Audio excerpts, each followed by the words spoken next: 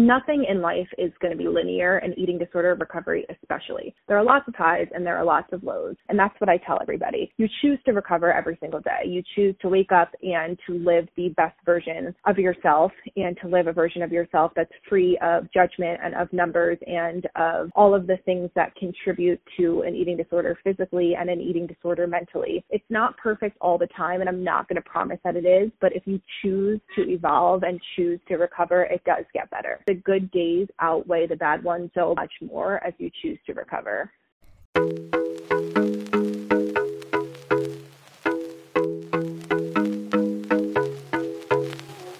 You're listening to Say Yes to You with me, Just Ange Marie, a podcast focused on inspiring you to say yes to you, your life, and your happiness. Let's say yes to showing up genuinely, authentically, and unapologetically to become a better, stronger version of you, one episode at a time.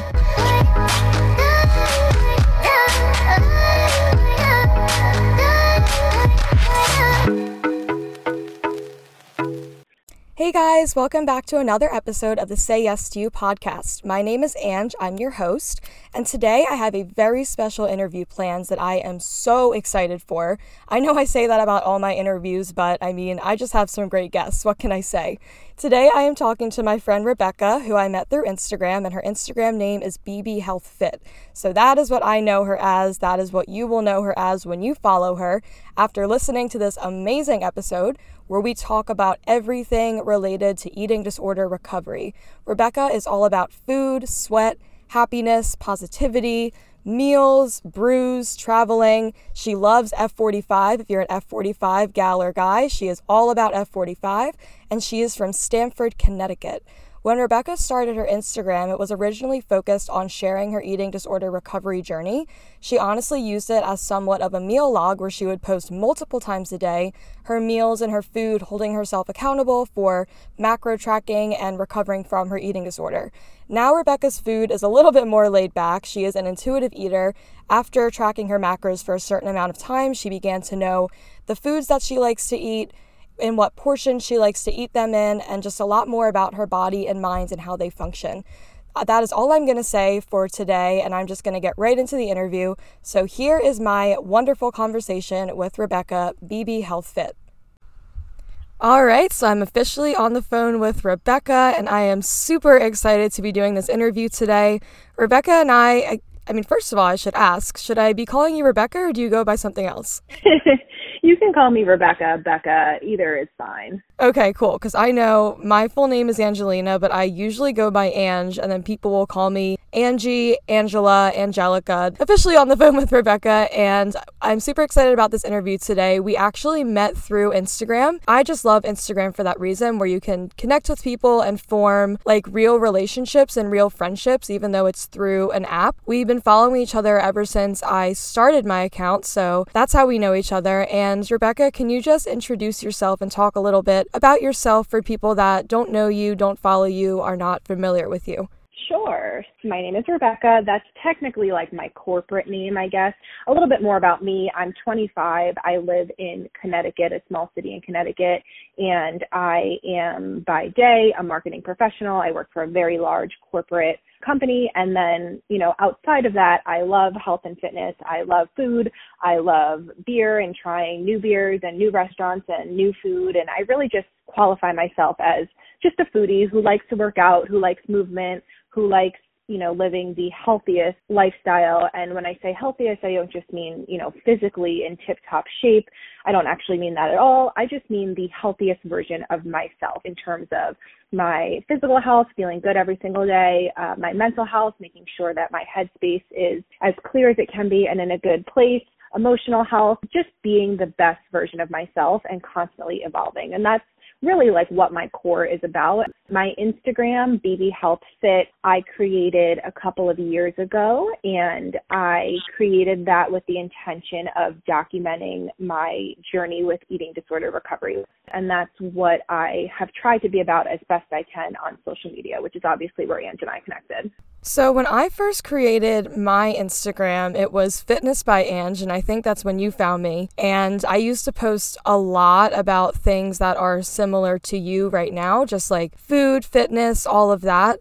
When you first created your Instagram, were you posting about the same exact things that you're posting about right now, or have you had some kind of a shift in either like the photos you post or the content, like the captions that you write? What has that been like for you? So just to give a little bit more of a backstory before I even hop into the Instagram side of things, I, for a long time, have struggled with body image and with my relationship with my body physically and my relationship with food.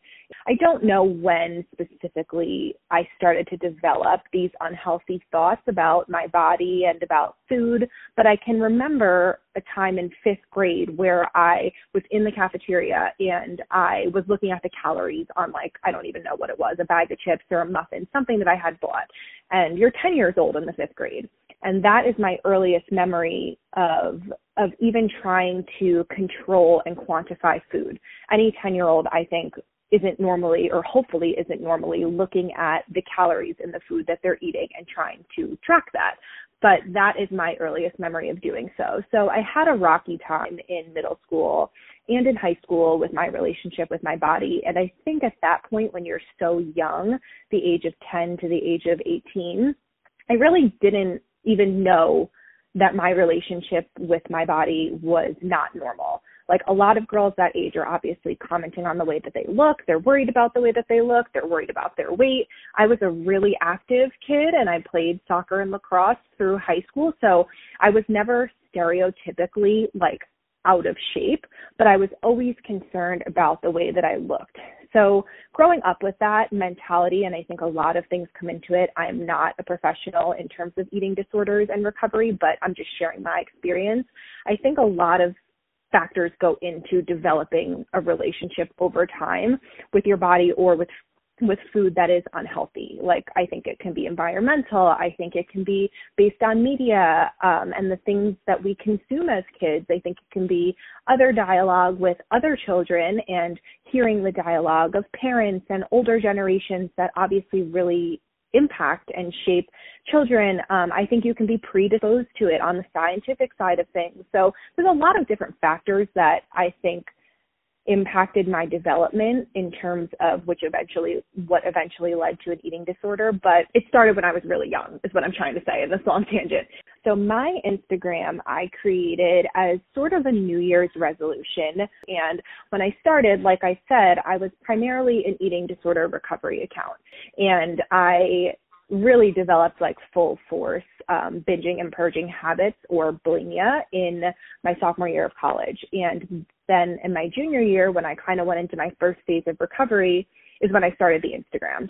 And this was before Instagram was as big as it is now. It was definitely gaining popularity. I was a junior in college and we all had Instagrams, but I was able to keep my platform relatively quiet. And it was very much like a meal log. I would post, multiple times a day, sometimes 3 times, sometimes 5 times, of what I was eating and what I was cooking. And it was at this beginning stage in my eating disorder recovery where it was something to keep me accountable and also to give me an outlet. So to answer your question that you originally asked me, my content has drastically changed, because when I started my Instagram, it was totally private. I blocked all of my friends and my family, anyone that I thought could find my account, because I was dealing with such a large issue and I didn't want the intricacies of that being known to the people close to me. And now, obviously, 4 or 5 years later, it's something completely different than it was. It's a lot of recipes, it's a lot of food, it's a lot of talk about mental health, and it's a lot of just like my day-to-day and less focused on recovery. What was that like for you in college, like the process of binging and purging? And is there anything other than that one memory of childhood that kind of brought that about in college? Yeah, so I think that a lot of factors kind of triggered me to hit a breaking point. I think trauma plays a big role in a lot of things. And I will say my eating disorder was probably the worst around the time that I lost my grandfather, which was that summer going into junior year. It had sparked up more at the end of my sophomore year. I think a lot of it had to do with comparison. And like, I will always say comparison is the thief of joy. If you are comparing yourself to somebody else, comparing your body to somebody else's body, comparing your life to somebody else's life, you will never be happy, because there's always going to be somebody that has something different than you do, and you shouldn't want to be like everybody else. But I think I was a sophomore in college. I was looking at other girls, the way that other girls looked versus how I looked. I was creating my own internal pressures in my head, even like the idea of dating and just wanting to be confident, but tying and associating my confidence to the number on a scale and the way that I looked. I think it was a lot of factors that just led to an absolute breaking point. And like, I've always been an active person. I'm still an active person, but I think you have a different relationship with your body in college. I was drinking for the first time. I was not at all a drinker in high school, but when I went to college, we were going out more, we were drinking more. I was no longer an athlete. My body was changing. I didn't know how to stop it from changing. And I think all of these factors just led to a breaking point. And that breaking point was like March, April of my sophomore year of college. I was also an athlete growing up, not so much in high school, but like growing up, I played so many sports. I always danced. I was always doing some kind of physical activity. And it's funny how growing up, you just think of it as dance or as a sport. And you're an athlete and you're a track runner or a soccer player. And you don't think of how active you are. And that's like the reason why your body is in the shape that it's in.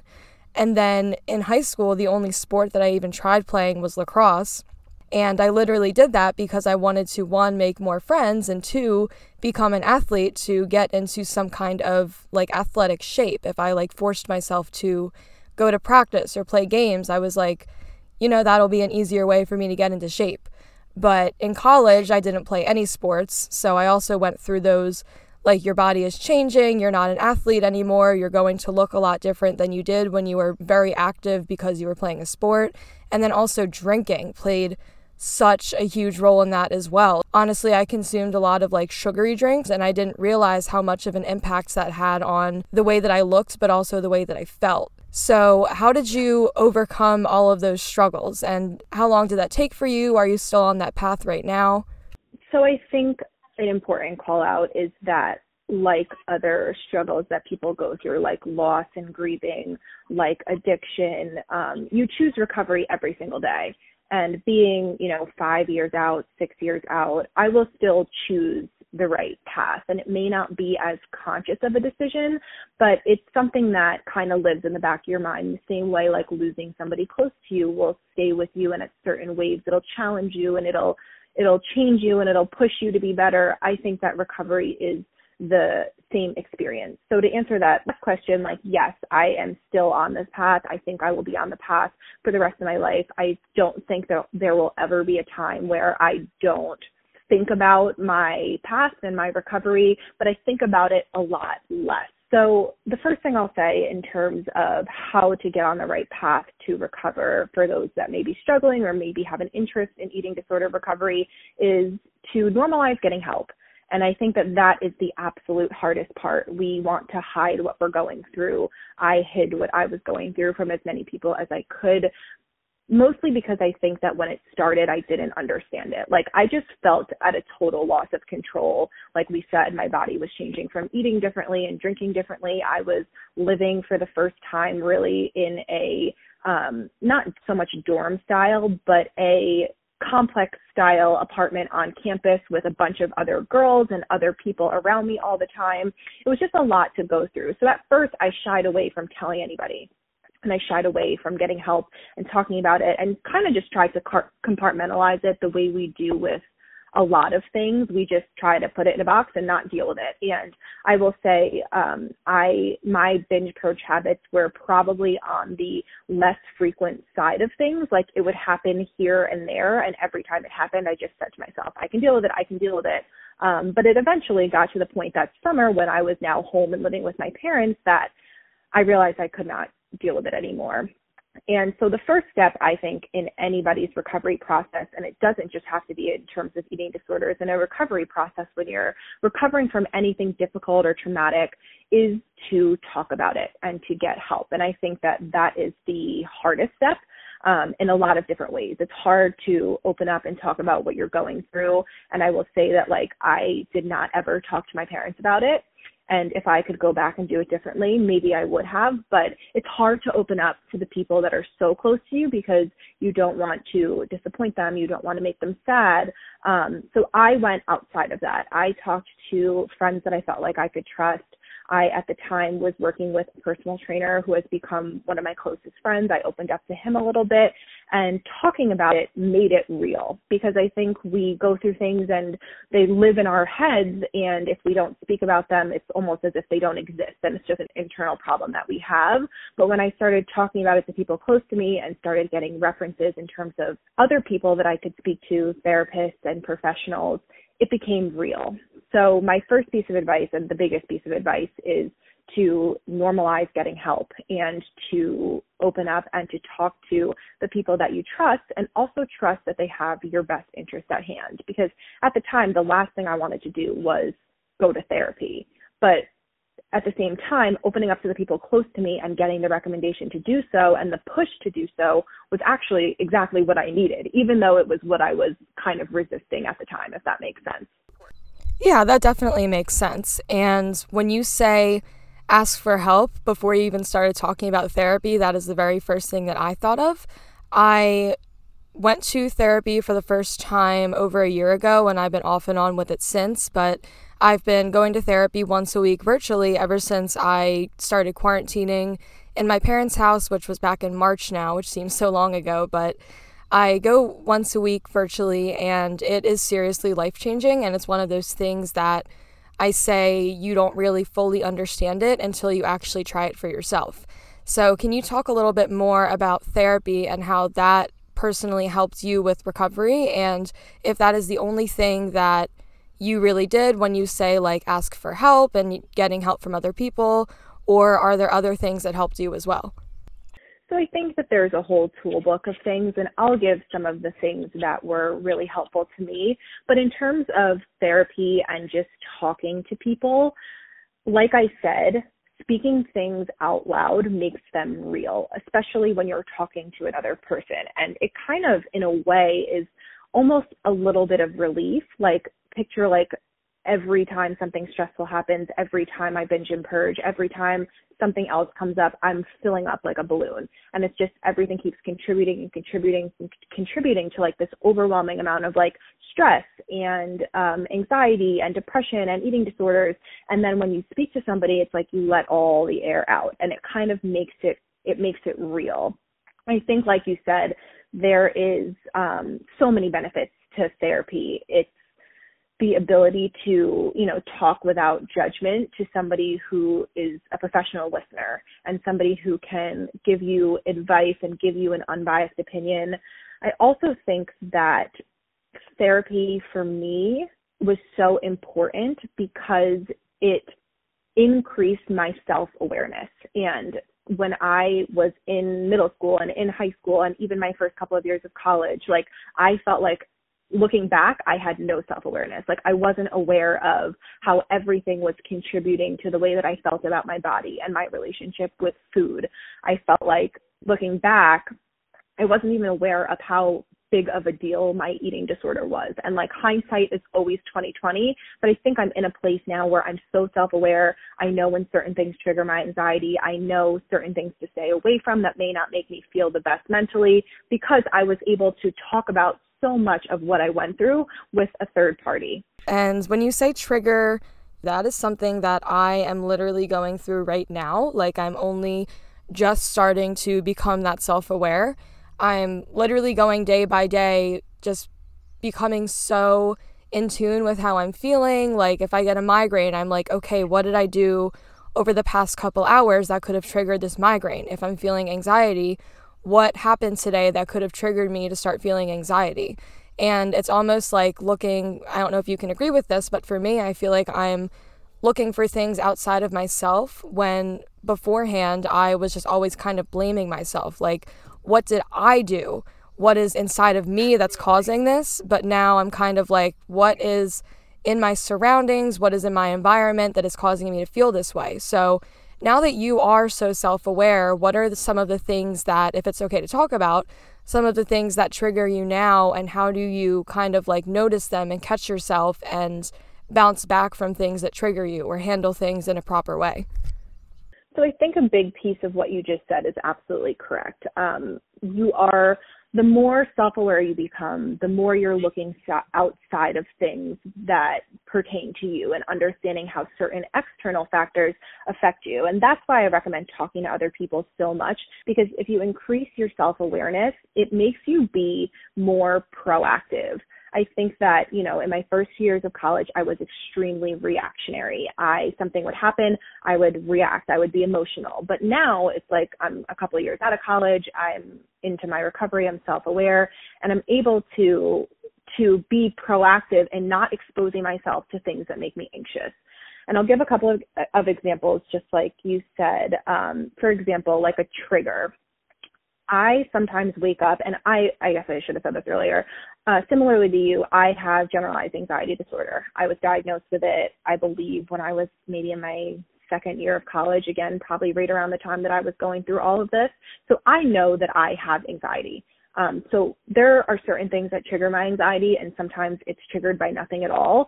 But if I wake up on a bad day and I wake up feeling anxious, I wake up feeling like there's weight on my chest, I know that in order to not trigger my anxiety any further than it already is, I will try to plan a day at home if it allows for it. Because for me, going out in a social setting, having to put on a happy face, having to act like I'm not feeling the way that I'm feeling, ends up making my anxiety 20 times worse.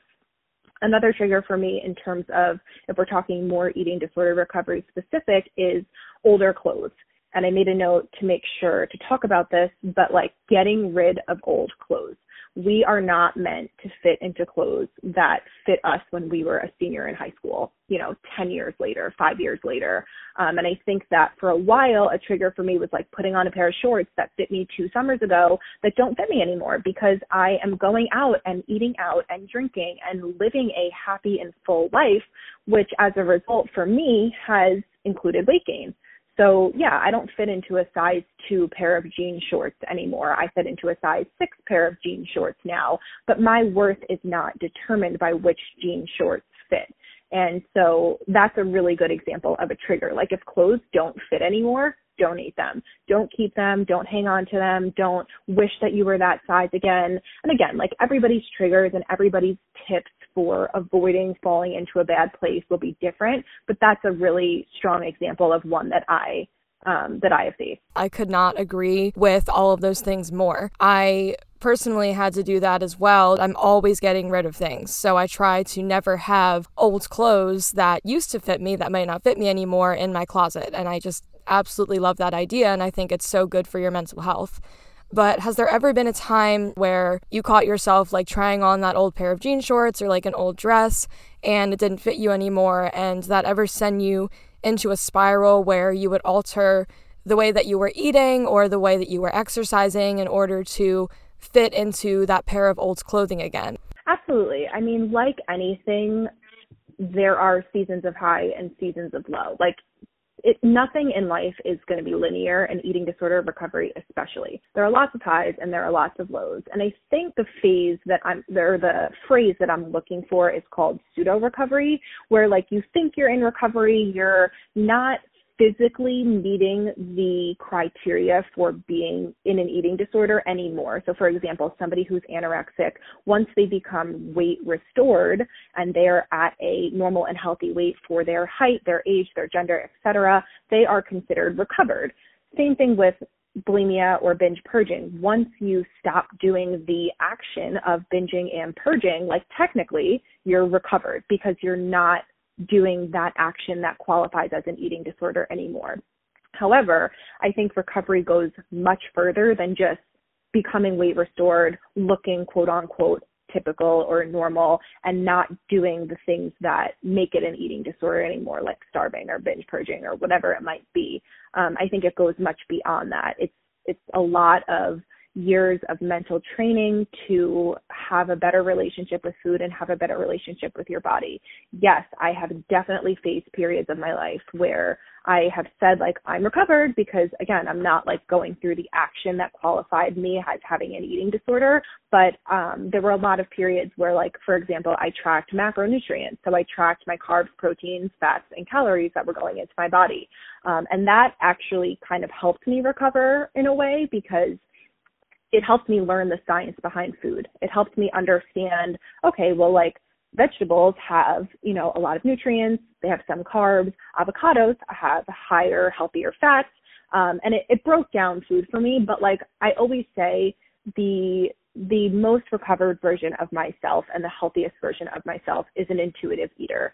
And for those who don't know, intuitive eating is just following your hunger cues and not overanalyzing food. And I'm sure that there's a more professional description for that. But that's how it is to me. It's just eating when I'm hungry, eating what I want to eat when I want to eat it, and stopping when I'm full and not thinking about it any more than that.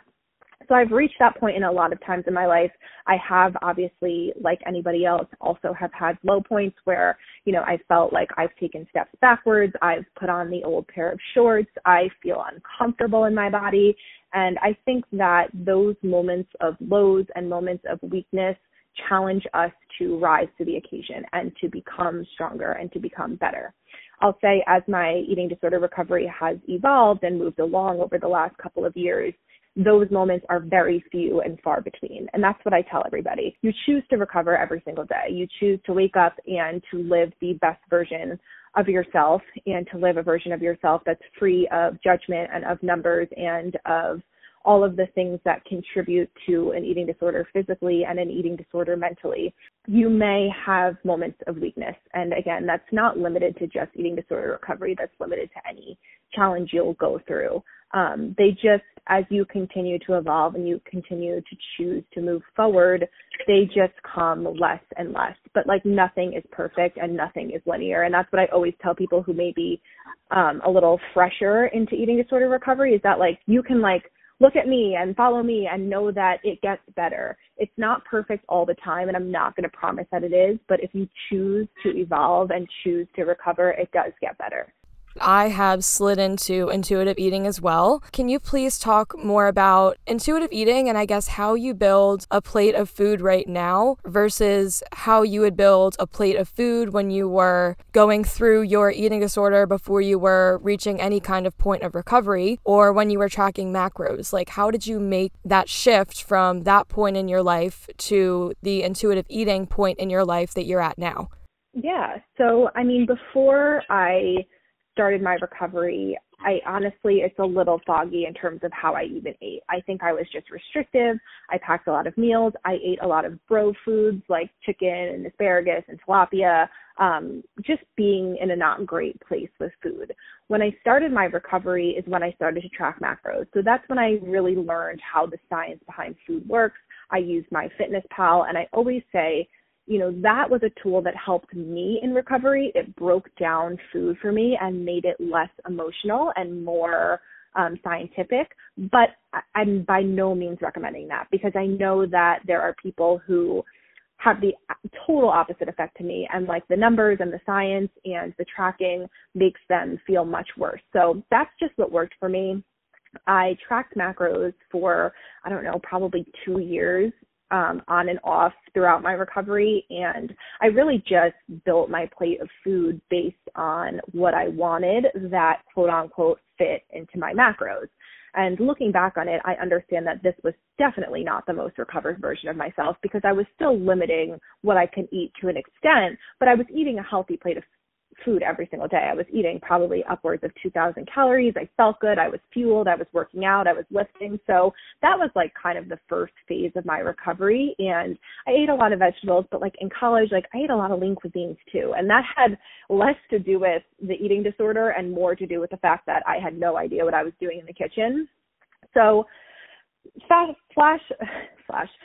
forward to now, how I kind of transitioned out of macros and into intuitive eating. I, again, went through a lot of life changes, and I think a lot of transitions kind of affect everything in your life. But I graduated college, I moved into an apartment in Connecticut, and I started listening to my body more. I started eating when I was hungry and not just like eating when I woke up. and I would have a coffee in the morning, and that would make me a little less hungry. So then I would eat my breakfast a little later, but I started to just like listen to my hunger cues and only eat when I was hungry and not snack because I was bored, or have breakfast first thing in the morning because I wanted to make sure I had enough time for lunch. So the first tip for my transition into intuitive eating was just actually listening to my body.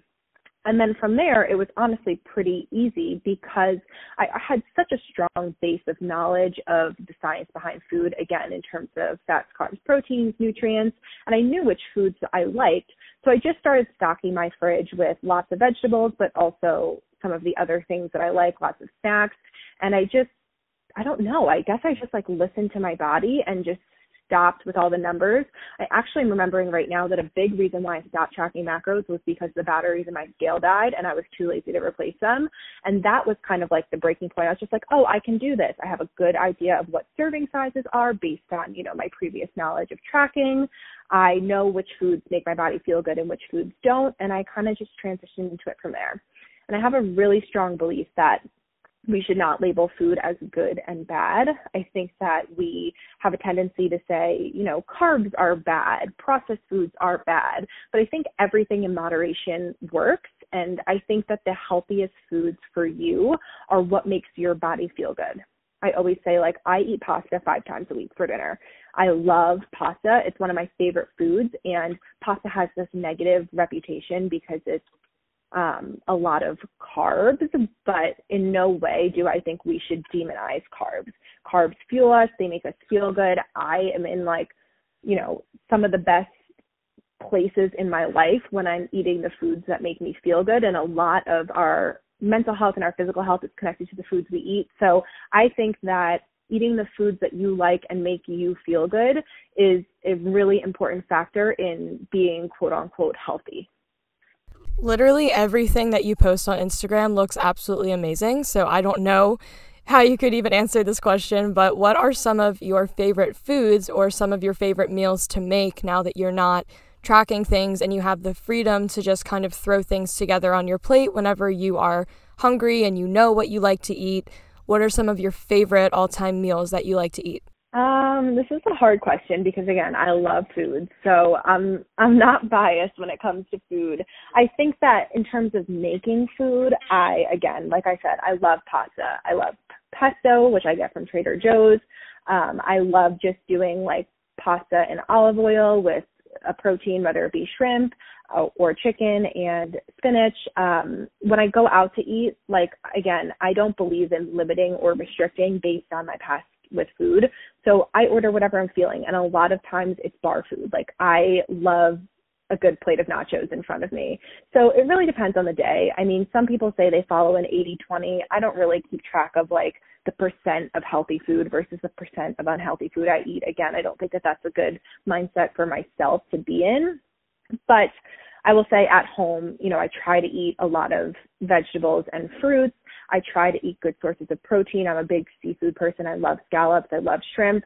But when I go out to eat, especially with things that I can't make at home, I love to get a plate of nachos or a good pizza, things that I can't or that I'm not great at making at home. So there's absolutely no restrictions with me. And I will say I am not a picky eater at all. I'll try anything and everything. So pretty much everything is on the table when it comes to food.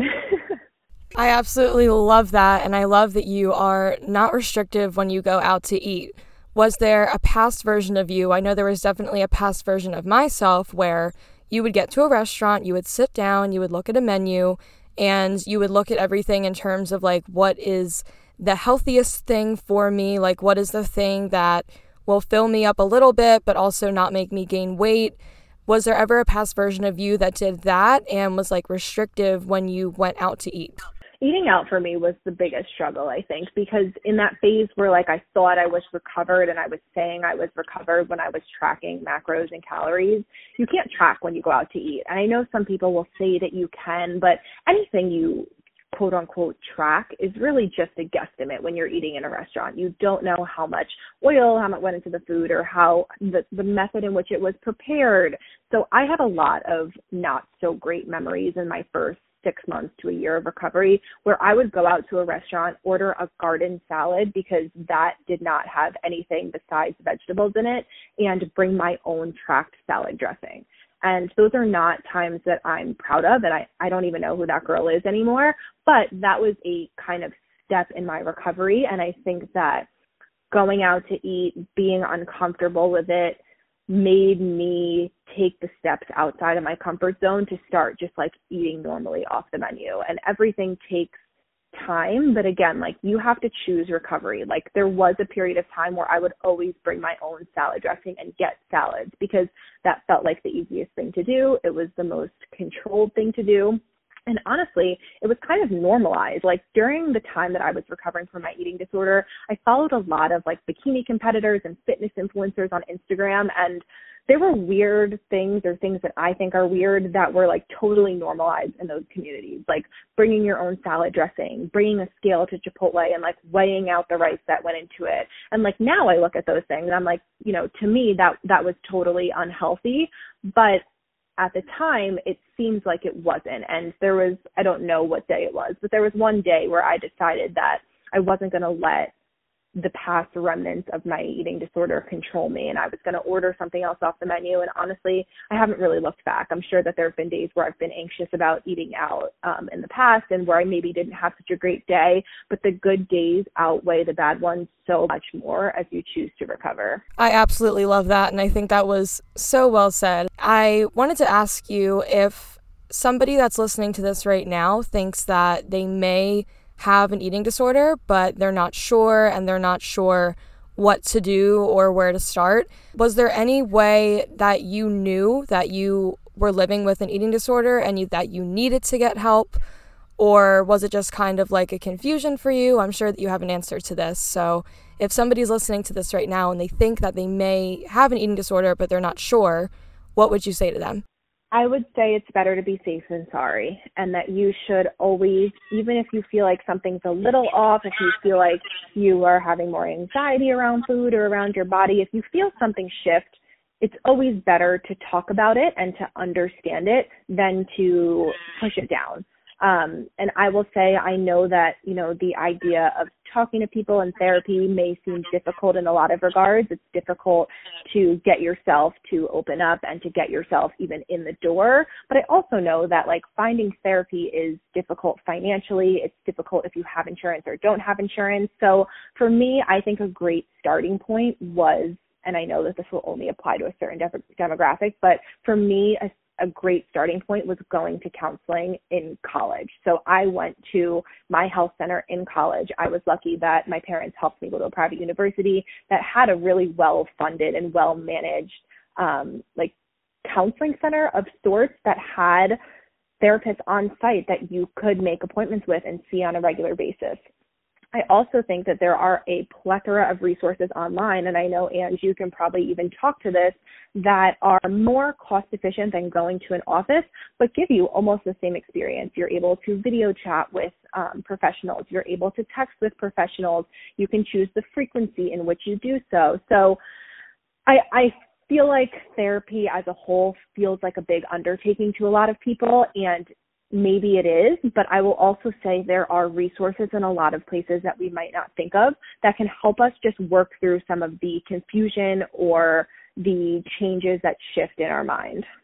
I also went to a counselor in my college, and I could not recommend that more. And I feel like talking to a counselor is kind of like breaking the ice with therapy, because it's not quote unquote like adult therapy. Like you're still at college. It's still like a source provided to you by your college. It's not you on your own driving to a therapist's office, but it is just like breaking the ice because it gives you a good idea of what therapy is like. I feel like it made it a little less scary for me, so that when I started going to therapy my second semester of my senior year and I was no longer on campus, no longer going to a counselor, I was at least open to the idea. And the more affordable thing that you said I could speak to, I will speak to it really quick. I always recommend BetterHelp. BetterHelp is a website that I literally found through listening to podcasts because podcast people advertise it so much. So I always heard advertisements about it and I almost used it, but then I ended up going to a therapist in person. But whenever somebody will ask me, like, hey, what is therapy like for you, especially in quarantine? A lot of people are asking, like, what is virtual therapy like? Is it worth it? Does it help you? I don't know if I should start going to therapy or not.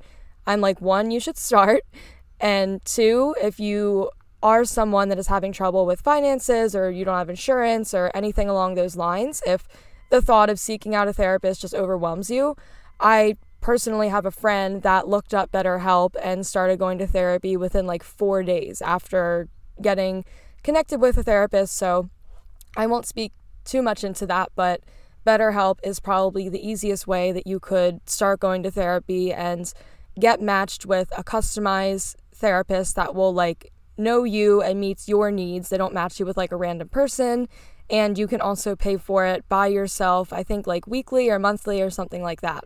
So I feel like we've talked a lot about health and your eating disorder, and I'm really grateful for that, and I'm really happy that you've been so open and so honest about the things that you've gone through. I am so confident that somebody listening to this right now is relating to you and is benefiting from the things that you're saying.